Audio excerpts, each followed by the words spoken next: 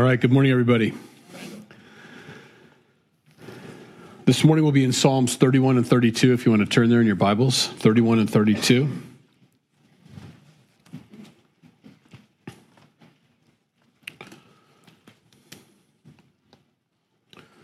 And we'll pray and we'll get started. Lord, we thank you for this morning and the time we get to spend together in your word. It's your word that sustains us. It's what gives us the food we need for our soul, for our spirit. It's what helps us to grow and to exercise our spiritual muscles, Lord. That's what we desire. We want that. So, Lord, help us to retain and hide in our hearts all that you have for us. Your Holy Spirit would be our teacher and our guide, and that we'd grow. That's all we want, is to grow closer to you and to grow into maturity. In Jesus' name, amen. In Psalm 31, David is in trouble, and we believe this was written about the time that Absalom had chased him out of Jerusalem. Absalom was his son who was trying to usurp David's authority and place himself on the throne. It was to be Solomon, is the one that God would choose to be the next king, but Absalom didn't want to let God choose. Absalom was going to make it happen, which is the way of the world. It really is. The way of the world and the way politics works, it's whose palms you press and whose hands you grease. Or, in this case, basically a coup. That's what he's trying to do, is just to take over the throne. Not interested in God's opinion on the matter, not interested in God's anointing, just wanted to take the power for himself. And so this comes from a father, this Psalm 31 comes from a father who's not only being challenged in his authority as king of Israel, but also it's his own son. And so there's an extra depth, another layer of betrayal there. And that's a hard thing to take. And so that's why I believe it's so hard. David never had a problem with enemies. Someone comes against him, he went against them, and he won every time because he was on God's side. But when it's your own son, it would be very difficult for that because you don't want to hurt him. And that was the whole point. Please don't hurt Absalom. That was one of the things he requested of his mighty men. Don't hurt Absalom, And Absalom, with his wavy hair, ends up getting hung upside by a tree as he's riding on his horse. He gets caught up in the tree, and one of his guys doesn't listen to David's orders and spears David's son.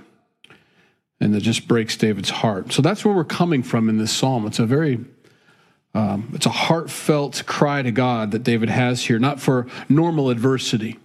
And not that adversity is normal, but there's some pretty status quo things that can come into our lives that we cry out to God for. This is not one of them. This is different. Verse 1. In you, O Lord, I put my trust.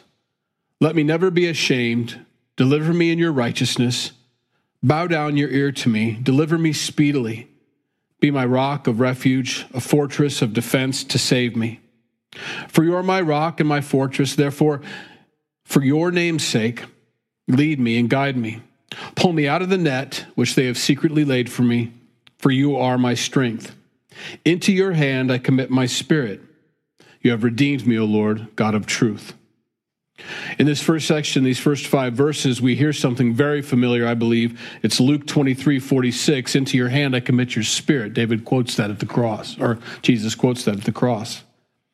Committing your spirit to the Lord it's beyond, I believe, just agreeing. David is, I'm committing my entire future to you, Lord. I think that's important. Christians, when we confess our sin, when we acknowledge Jesus as our Savior, there is a second component to that. And it's for him to be Lord of our lives, to be our King, to be our God.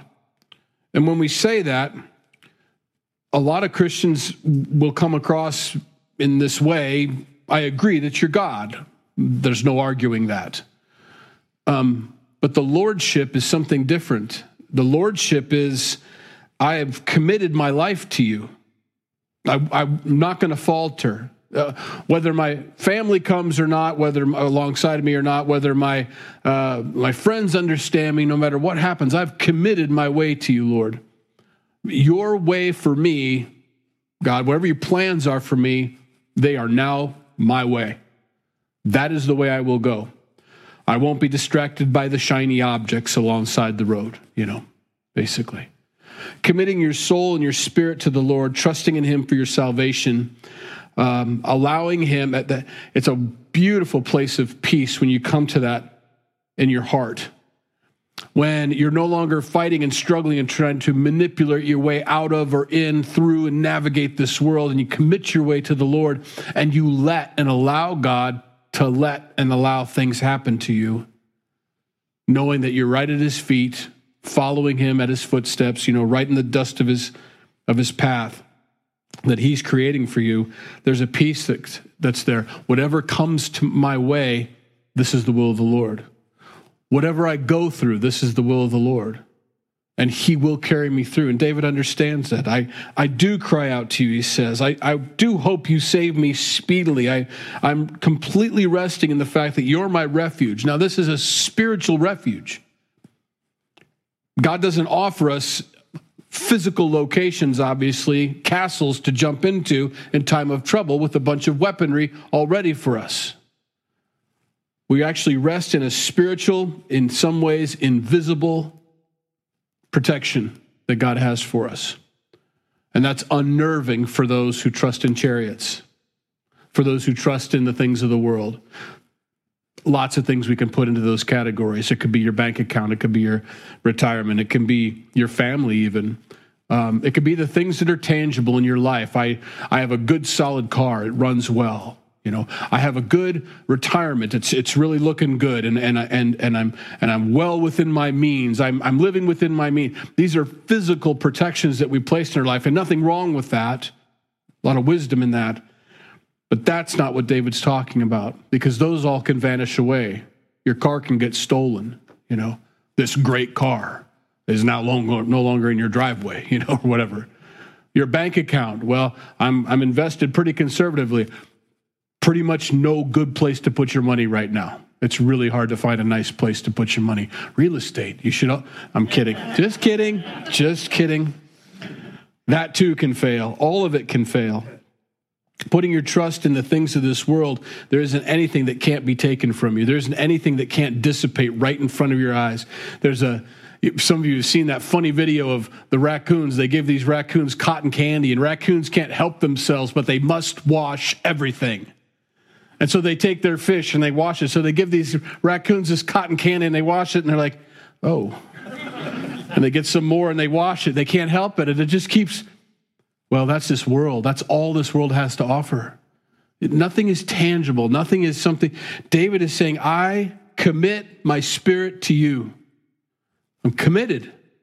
That's the only real tangible thing we have is God. And our faith and our trust in him. That's the only thing that's going to stay sure. That's the only thing that will not fail. He's unfailable. He's so rock solid and steadfast. He says, I can swear by no other but myself. There's nobody better to swear by than me. There's no one bigger either. I can be trusted. David knows that. Even Jesus, his son on the cross, says, I commit my spirit to you. I'm in trouble. I need help. If you're in trouble and you need help, this is the prayer for you to offer up to God and to not look at the chariots and the things in this world to protect you and save you.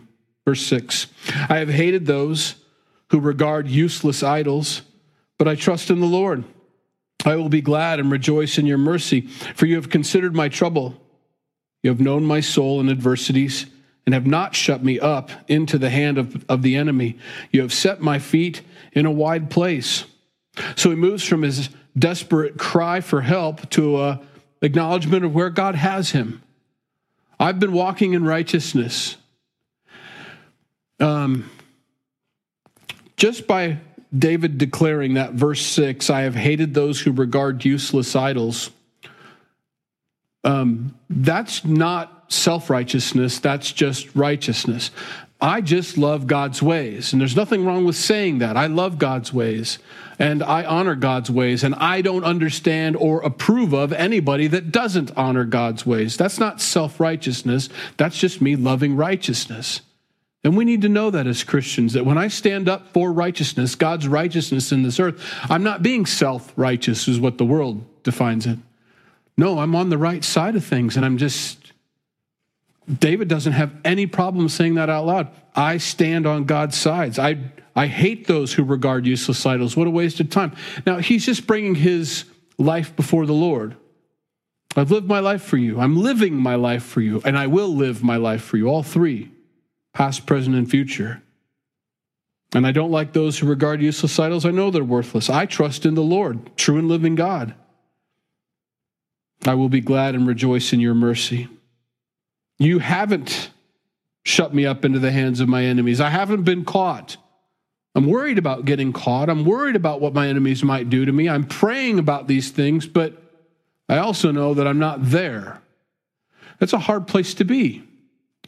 Oftentimes our giants, our foes, our enemies, or whatever they're coming against us, or the peril that we can see on the horizon, maybe, a lot of that's just smoke. It's a smoke mountain. It looks impossible. It looks crazy. I don't know how in the world, and all of a sudden, poof, you pass through it, and you're like, oh, what was I worried about? And it's almost as if David is getting somewhat of an epiphany here. I'm worried, my son, he's going to... Wait a minute. You anointed me to be king. You're the one that told me that my son Solomon is going to be the next king. Wait a minute. You're the one that sent all those mighty men to me out in the field when I wasn't even looking for mighty men. There they were. And he begins to realize, so you're with me. You've set me on a really wide place, not a narrow place. I'm not on a perilous edge. I'm not walking a tightrope in this life. I'm on a really wide platform here, your platform, God. And it begins to build up a little encouragement, I believe, understanding his condition, that he's okay. Verse 9, have mercy on me, O Lord, for I am in trouble. My eye wastes away with grief, yes, my soul and my body, for my life is spent with grief, and my years with sighing. My strength fails because of my iniquity, and my bones waste away. I am a reproach among all my enemies, but especially among my neighbors, and am repulsive to my acquaintances. Those who see me outside flee from me. I am forgotten like a dead man, out of mind. I am like a broken vessel. For I hear the slander of many. Fear is on every side. While they take counsel together against me, they scheme to take away my life. David hears all that. He sees all that. He senses all that. Sometimes those things can be vain imaginations, and we have to be cautious about that we're not just thinking what other people are thinking. That can be a dangerous, slippery slope, and that can be a weapon of Satan all on its own, No, I've got nothing against you. I thought for sure you did. That one time when you looked at me funny, I don't know what you're talking about, Well, I'm sure of it. I've been thinking about it ever since then. That was 3 years ago to this day, and I still can't. Okay. Maybe you should have talked to me about it, and I would have let you know. Nope. I was feeling sick that day, or whatever, We can be concerned about those things, and there's nothing there. We bring them up on vain imaginations, we call them. They're just imaginations of our own heart. That's not what he's talking about here, though. These are things that are known to David. He sees it. This is a grief and this is a concern because those that are plotting against him are his own relatives. Normally, you can deal with enemies that are plotting against you. You don't really care. God get them. But when it's your own relatives, it's what do you do with that? My strength is failing me. It's a kick in the gut that you didn't expect, A trusted brother or friend or loved one that you thought, well, they're on your team no matter what, thick or thin, and all of a sudden, well, there it is. There's the kick. What is this? Where does this come from? And it's killing him inside is basically what he's saying. He says, my neighbors and everything. I mean, he's left town, and it's like, and he literally said, out of sight, out of mind, verse 12. I am forgotten like a dead man, out of mind. It's like as soon as I left town, they were all about this new guy, Absalom. Well, don't you remember that's my son? And don't you remember me, David? And don't you remember? Nope. Maybe that's another thing that kicks him in the gut. Nobody remembers, Oh, Goliath? That's old news. We haven't seen a Goliath around here in decades, you know. We're looking for new. We're looking for more. We're looking for whatever Absalom has to offer. And it's like, well, you don't have to kill me to do it. Just ask God. Just talk to God. You don't have to slander somebody or, run somebody through the mud just because you're tired of the old and want something new. Just ask God. That's always been the prayer of the person chosen by God, whether that was Moses or David, is look, if God wants me on the throne, who can take me off of it? But if God doesn't want me on the throne, who can keep me on it? It's God's. Of course, we've already discussed this. Absalom's not concerned with God's heart. Absalom is self-serving. The self-service that we can fall into is detrimental to our spiritual health. We begin to think what we need instead of asking our Father what He wants to give us or what we need. The children of Israel ran into that over and over again in the wilderness. What you need is to follow my pillar of fire, my smoke, and eat what I give you, the manna. Thank you for the manna. It's so wonderful we don't have to hunt or do anything, and you're taking care of us every day, but we loathe this worthless food, is what they ended up saying. And we want quail, we want meat, we want leeks, and we want onions, and we want melons, and we want to go back to Egypt. We want to go back to the world where the really tasty, savory food was. Yeah, tasty, savory food with a whip on your back.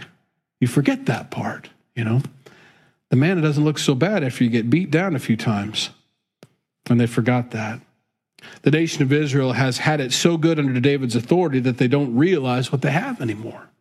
And so they're looking for Absalom. He's going to take us to the next level.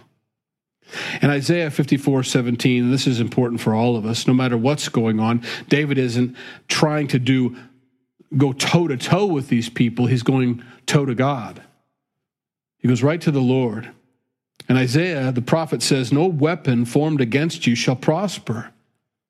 And every tongue which rises against you in judgment you shall condemn.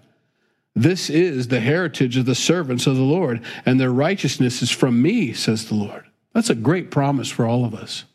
It's a wonderful thing to hold on to. You think about weapons and you begin to think about worldly weapons, but the first thing that Isaiah goes to is every tongue. He's not talking about spears and bows and arrows and daggers in your back or whatever while you're sleeping, or poison even. He's saying, no, I know it's the tongue. It's the tongue.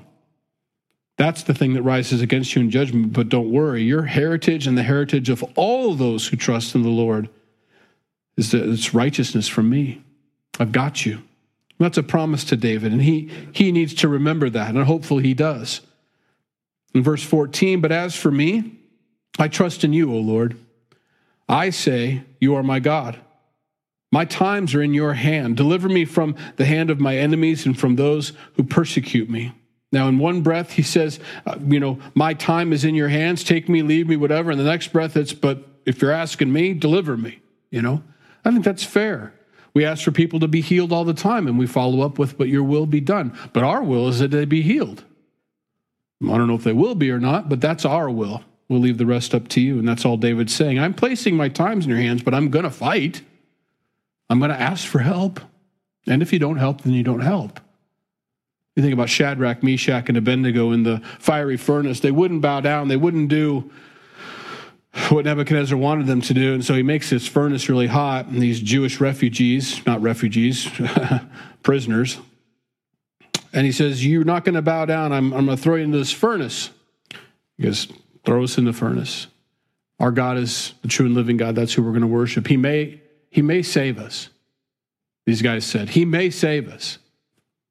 But if he doesn't, we'd rather die in there with him than be out here serving you.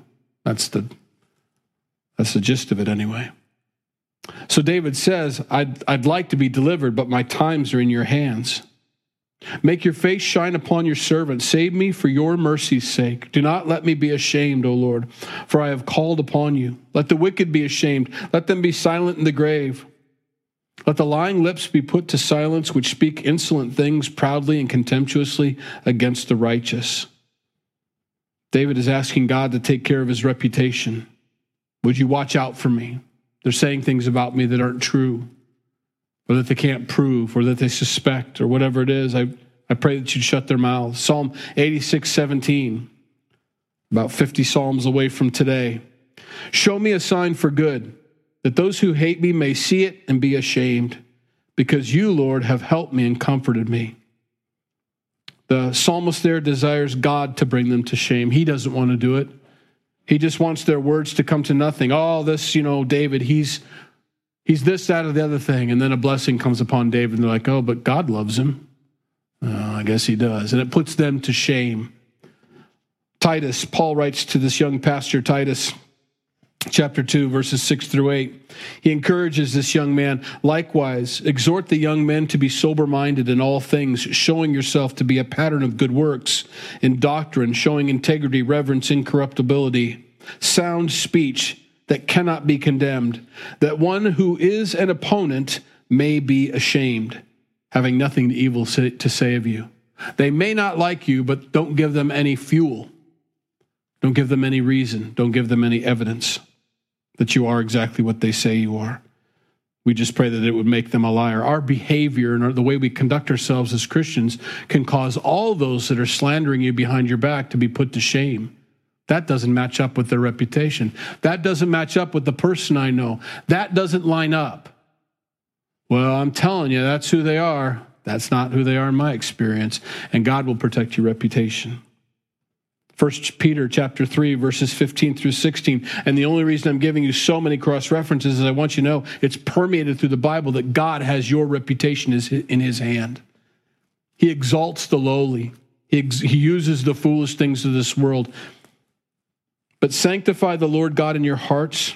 That's what you do. That's what we do. And always be ready to give a defense to everyone who asks you a reason for the hope which is in you, or that is in you. With meekness, that's power under control, and fear. Having a good conscience, that when they defame you, not if, that when they defame you as evildoers, those who revile your good conduct in Christ may be ashamed. That's 3 different places he says the same thing in God's word. That's how we know the Holy Spirit's the author. Don't worry about your reputation. You conduct yourself like a believer, someone who's truly committed, like David says, to me, and I'll take care of the rest. They will say things bad about you. They will defame you. People just do. We don't know why they do it. I guess it makes them bigger, taller, justifies whatever it is that goes on in their heart. But God says, I will take care of it. You live your life with your eyes fixed on me, and I will take care of your reputation. And he does. So he finishes up with this. Oh, how great is your goodness, which you have laid up for those who fear you, which you have prepared for those who trust in you, in the presence of the sons of men. You shall hide them in the secret place of your presence from the plots of man. You shall keep them secretly in a pavilion from the strife of tongues. It's as if everybody's talking about David. Let's go get David. Let's find David. Hey, has anybody seen David? We can't even make these things take place because we don't even know where he is. God just hides him. I've seen that in other scriptures. It's been interesting to me. Some of the ways that God will get enemies off your tail, He can shut their mouths. In some places, they just absolutely die. I mean, we have scripture for that. Other times, he sends them a worse enemy to distract them, and you're no longer the issue. They're worried about themselves and this other enemy, so their focus is on this other thing. And that's kind of what I see here happening is David's like, I'm hidden. It's like they're all worried about, Absalom's not worried about his throne being taken away from him. He's no longer running after me, A couple times God does that. Big army comes up against Israel, and then he has some other army attack their homeland, so they leave the battlefield to go protect their own homeland. And the people that prayed are the ones that are standing there saying, where'd they all go? They fled. They took off. Nice. That was easy.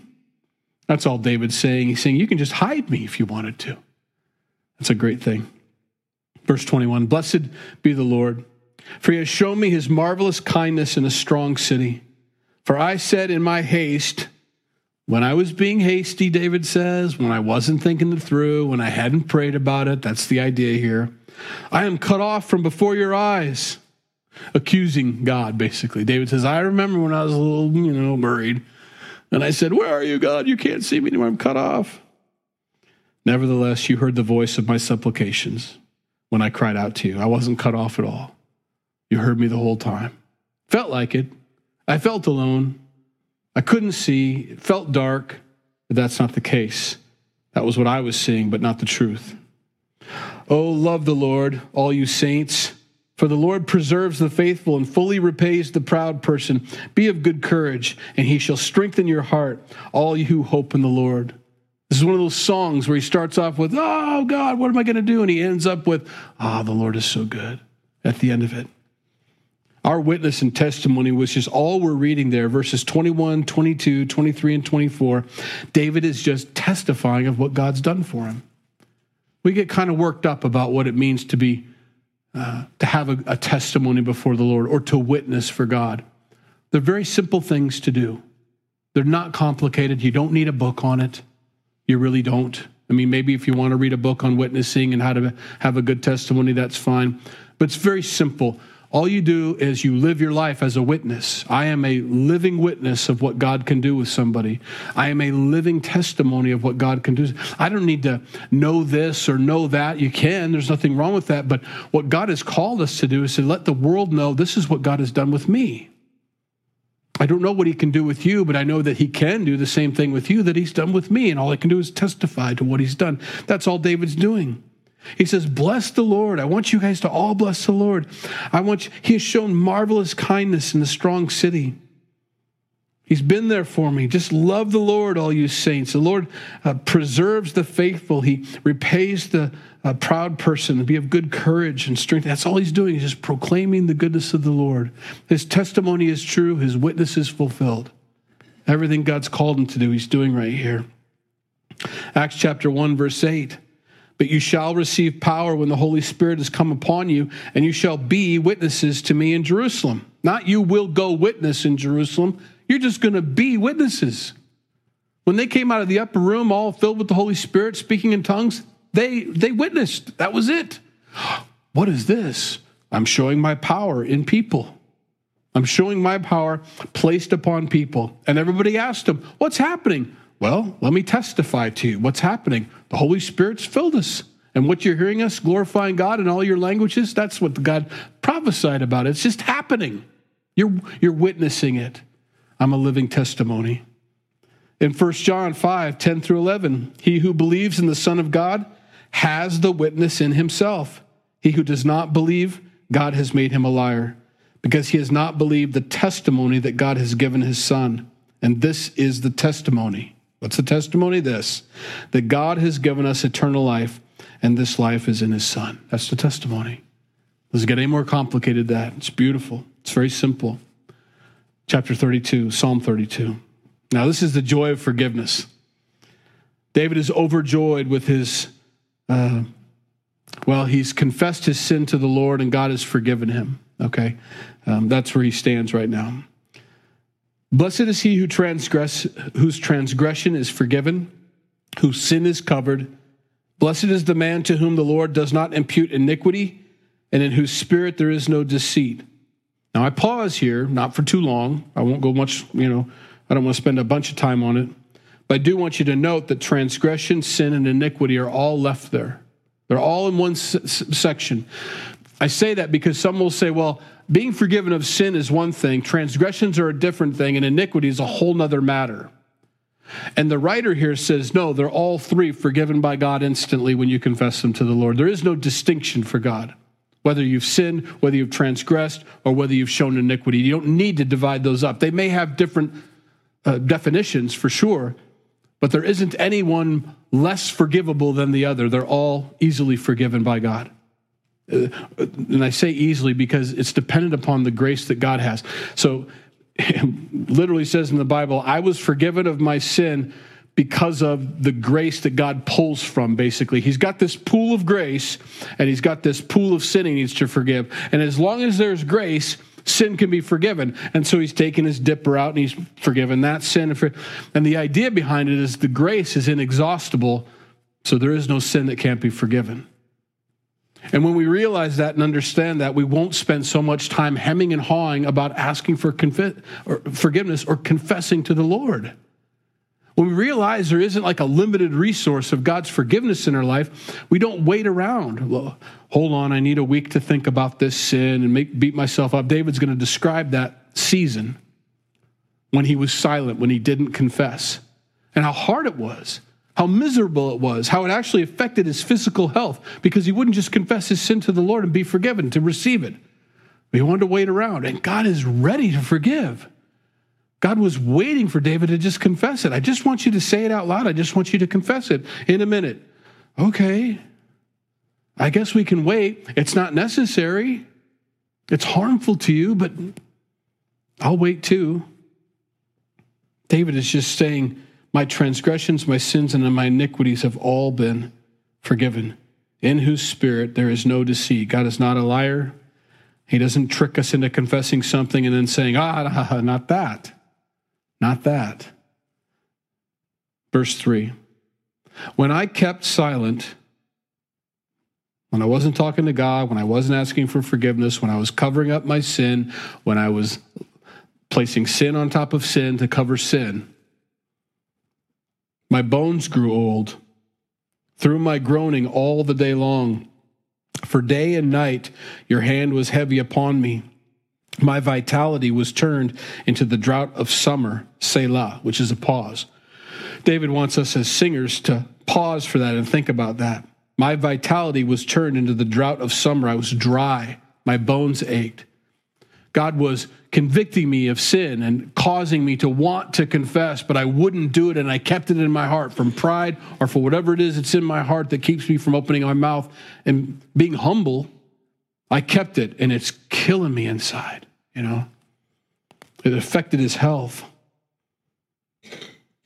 We need to get these things off our chest for a reason. We are not able to bear these things. When he says you can't bear the load of your sin, the wages of sin is death, and I don't mean to say this in a disrespectful way, but we say those things like, well, it goes a lot beyond, it goes beyond our normal, it's just too heavy, we need someone stronger to carry it. It's, you can't bear it. You can't sustain living in this world with the guilt of sin in your life. You can't. It's killing you inside. So many people are in this world self-medicating themselves, trying to numb the shame, the guilt, and the burden that God has placed upon their heart to confess their sin to him because he wants to forgive them. We were watching, this is off notes. Sometimes we watch a Cosby show or something like that. Despite where Cosby is now, we didn't realize that at the time when he had his show, but we were watching this show, and Theo had gotten an earring and didn't want Dad to find out because it had gotten infected. This was last night's that we watched right before we went to bed. And he was doing it's infected, it's sore, it needs treatment. His dad is a physician, if you don't know the story. And someone finally had to tell on him, one of the kids. And so Mr. Huxtable walks in, Dad walks into the thing, and he's got his headphones on because he's looking at his dad because he doesn't want his dad to see the earring that he's got, you know, and the infection and all. He said, why don't you take your headphones off? Let's talk for a bit. Okay, and he takes it off and he goes like that. He's reading a book, covering his earlobe. And I got to thinking as I had studied for this earlier, I'm like, oh, that is us. Just get the ear treated. You're sore, it's throbbing, it's aching, but you're so scared of what Dad is going to say to us. You're so scared of how he feels about you that you won't just confess, look, I've got a hole in my ear and it's not doing well. I need you as a physician to come heal it and take care of me. Take away the soreness, take away the problem. All I have to do is acknowledge the fact that it's here in front of you. And so the whole story is he's walking around the kid and he's turning in his chair like this so he can't see. And that's our Lord. I tried to hide my sin from you. I tried to keep it from you. I tried to not let you know. And God's just like, I'm going to keep this pressure up until you finally confess that you've got a hole that needs to be dealt with by me. I can't deal with this anymore. I acknowledge my sin to you, and my iniquity I have not hidden. I said, I will confess my transgressions to the Lord, and you forgave the iniquity of my sin. David puts that a lot faster. This is what happens. There's a quote here. I acknowledge my sin to you, and my iniquity I have not hidden. And I said, here's what I said, I will confess my transgression to the Lord, and immediately is the idea, you forgave the iniquity of my sin. It was over. There was no funny look from God. There was no glaring by the Lord in heaven down upon his child. There was no making him feel uncomfortable or letting him sit and wallow in his shame for a little bit longer. It was, thank you for telling me, I forgive you, now let's go. It was that instantaneous. And that's what surprised David. That's what David is glorifying God for. That forgiveness was there the whole time, and I kept silent for no reason, and it was to my own detriment that I didn't just share what God wanted me to share with him.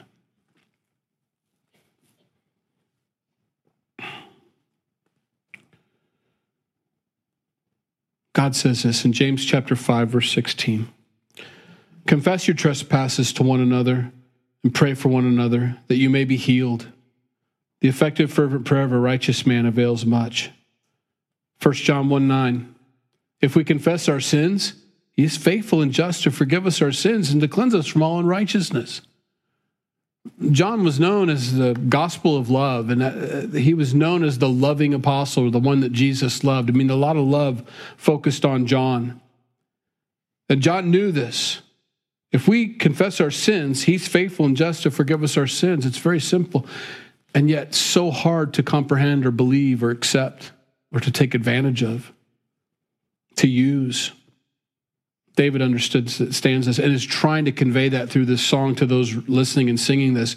Would you just confess it and get right with me? It's so fast and it's wonderful. Verse 6, for this cause, everyone who is godly shall pray to you in a time when you may be found. Surely in a flood of great waters they shall not come near him. You are my hiding place. You shall preserve me from trouble. You shall surround me with songs of deliverance. I mean, there may be a lot of trouble in my life, but I'm writing songs about all the times you got me out of all that trouble. Not just about the trouble. You know, some people like to write the songs about the trouble. You know, the world, that's all they can do is write songs about trouble. Listen to any song. Listen to any lyrics of any song, not just the song. Listen to the lyrics of these worldly songs. Sometimes if you're caught at Hy-Vee or something, or you're stuck at the gym and they're playing this worldly music, listen to the lyrics. It's like, man, you have a horrible life. And there is no resolution at the end of these songs. Usually the resolution is, and I'm better because of it. And they kick their feet up in the air, you know. This is a horrible thing, but I'm stronger now. No, you're really not. You just wrote a song about a guy you said you're never going to talk to again. That means you sat down with a notepad on the bus and wrote a song for 14 hours about a guy you were never going to think of, and you're glad he's gone. But you want to write a song about it, you know? No, nothing's happened. Nothing's taken place. You're still hurt, wounded. There needs to be healing. You need someone to come in and help you. God says, call upon me while I can still be called upon. In Isaiah 55:6, seek the Lord while he may be found. Call upon him while he is near. The Lord wants to help. He wants to help the world. He doesn't want to leave them in that place of self-preservation or self-awareness and growth. And I'm better now because of all these, you know, and what they mean by that is I'm a harder person than I ever have been before. When someone's heart gets hard because of trauma over and over in their lives, it's not a good thing. They may boast about it, how nobody can hurt them anymore. I'm stronger because of it now, but that's because your heart's turned to stone. And there is no way to experience love and joy and all these other things that it was intended to experience. You've just calloused over. It's not a good thing. God does want us to have the skin of a rhino, but he also wants us to have a heart of a child at the same time. Not be so offended all the time, not be so easily wounded by other people, but also to keep that heart tender. He's given us his heart. I've given you a new mind. I've given you a new heart, Jesus says. And it's his heart. And his heart never got hard towards people. It was always soft and tender. It's a very important thing to have as a Christian. Verse 8. God says, I will instruct you and teach you in the way you should go. I will guide you with my eye.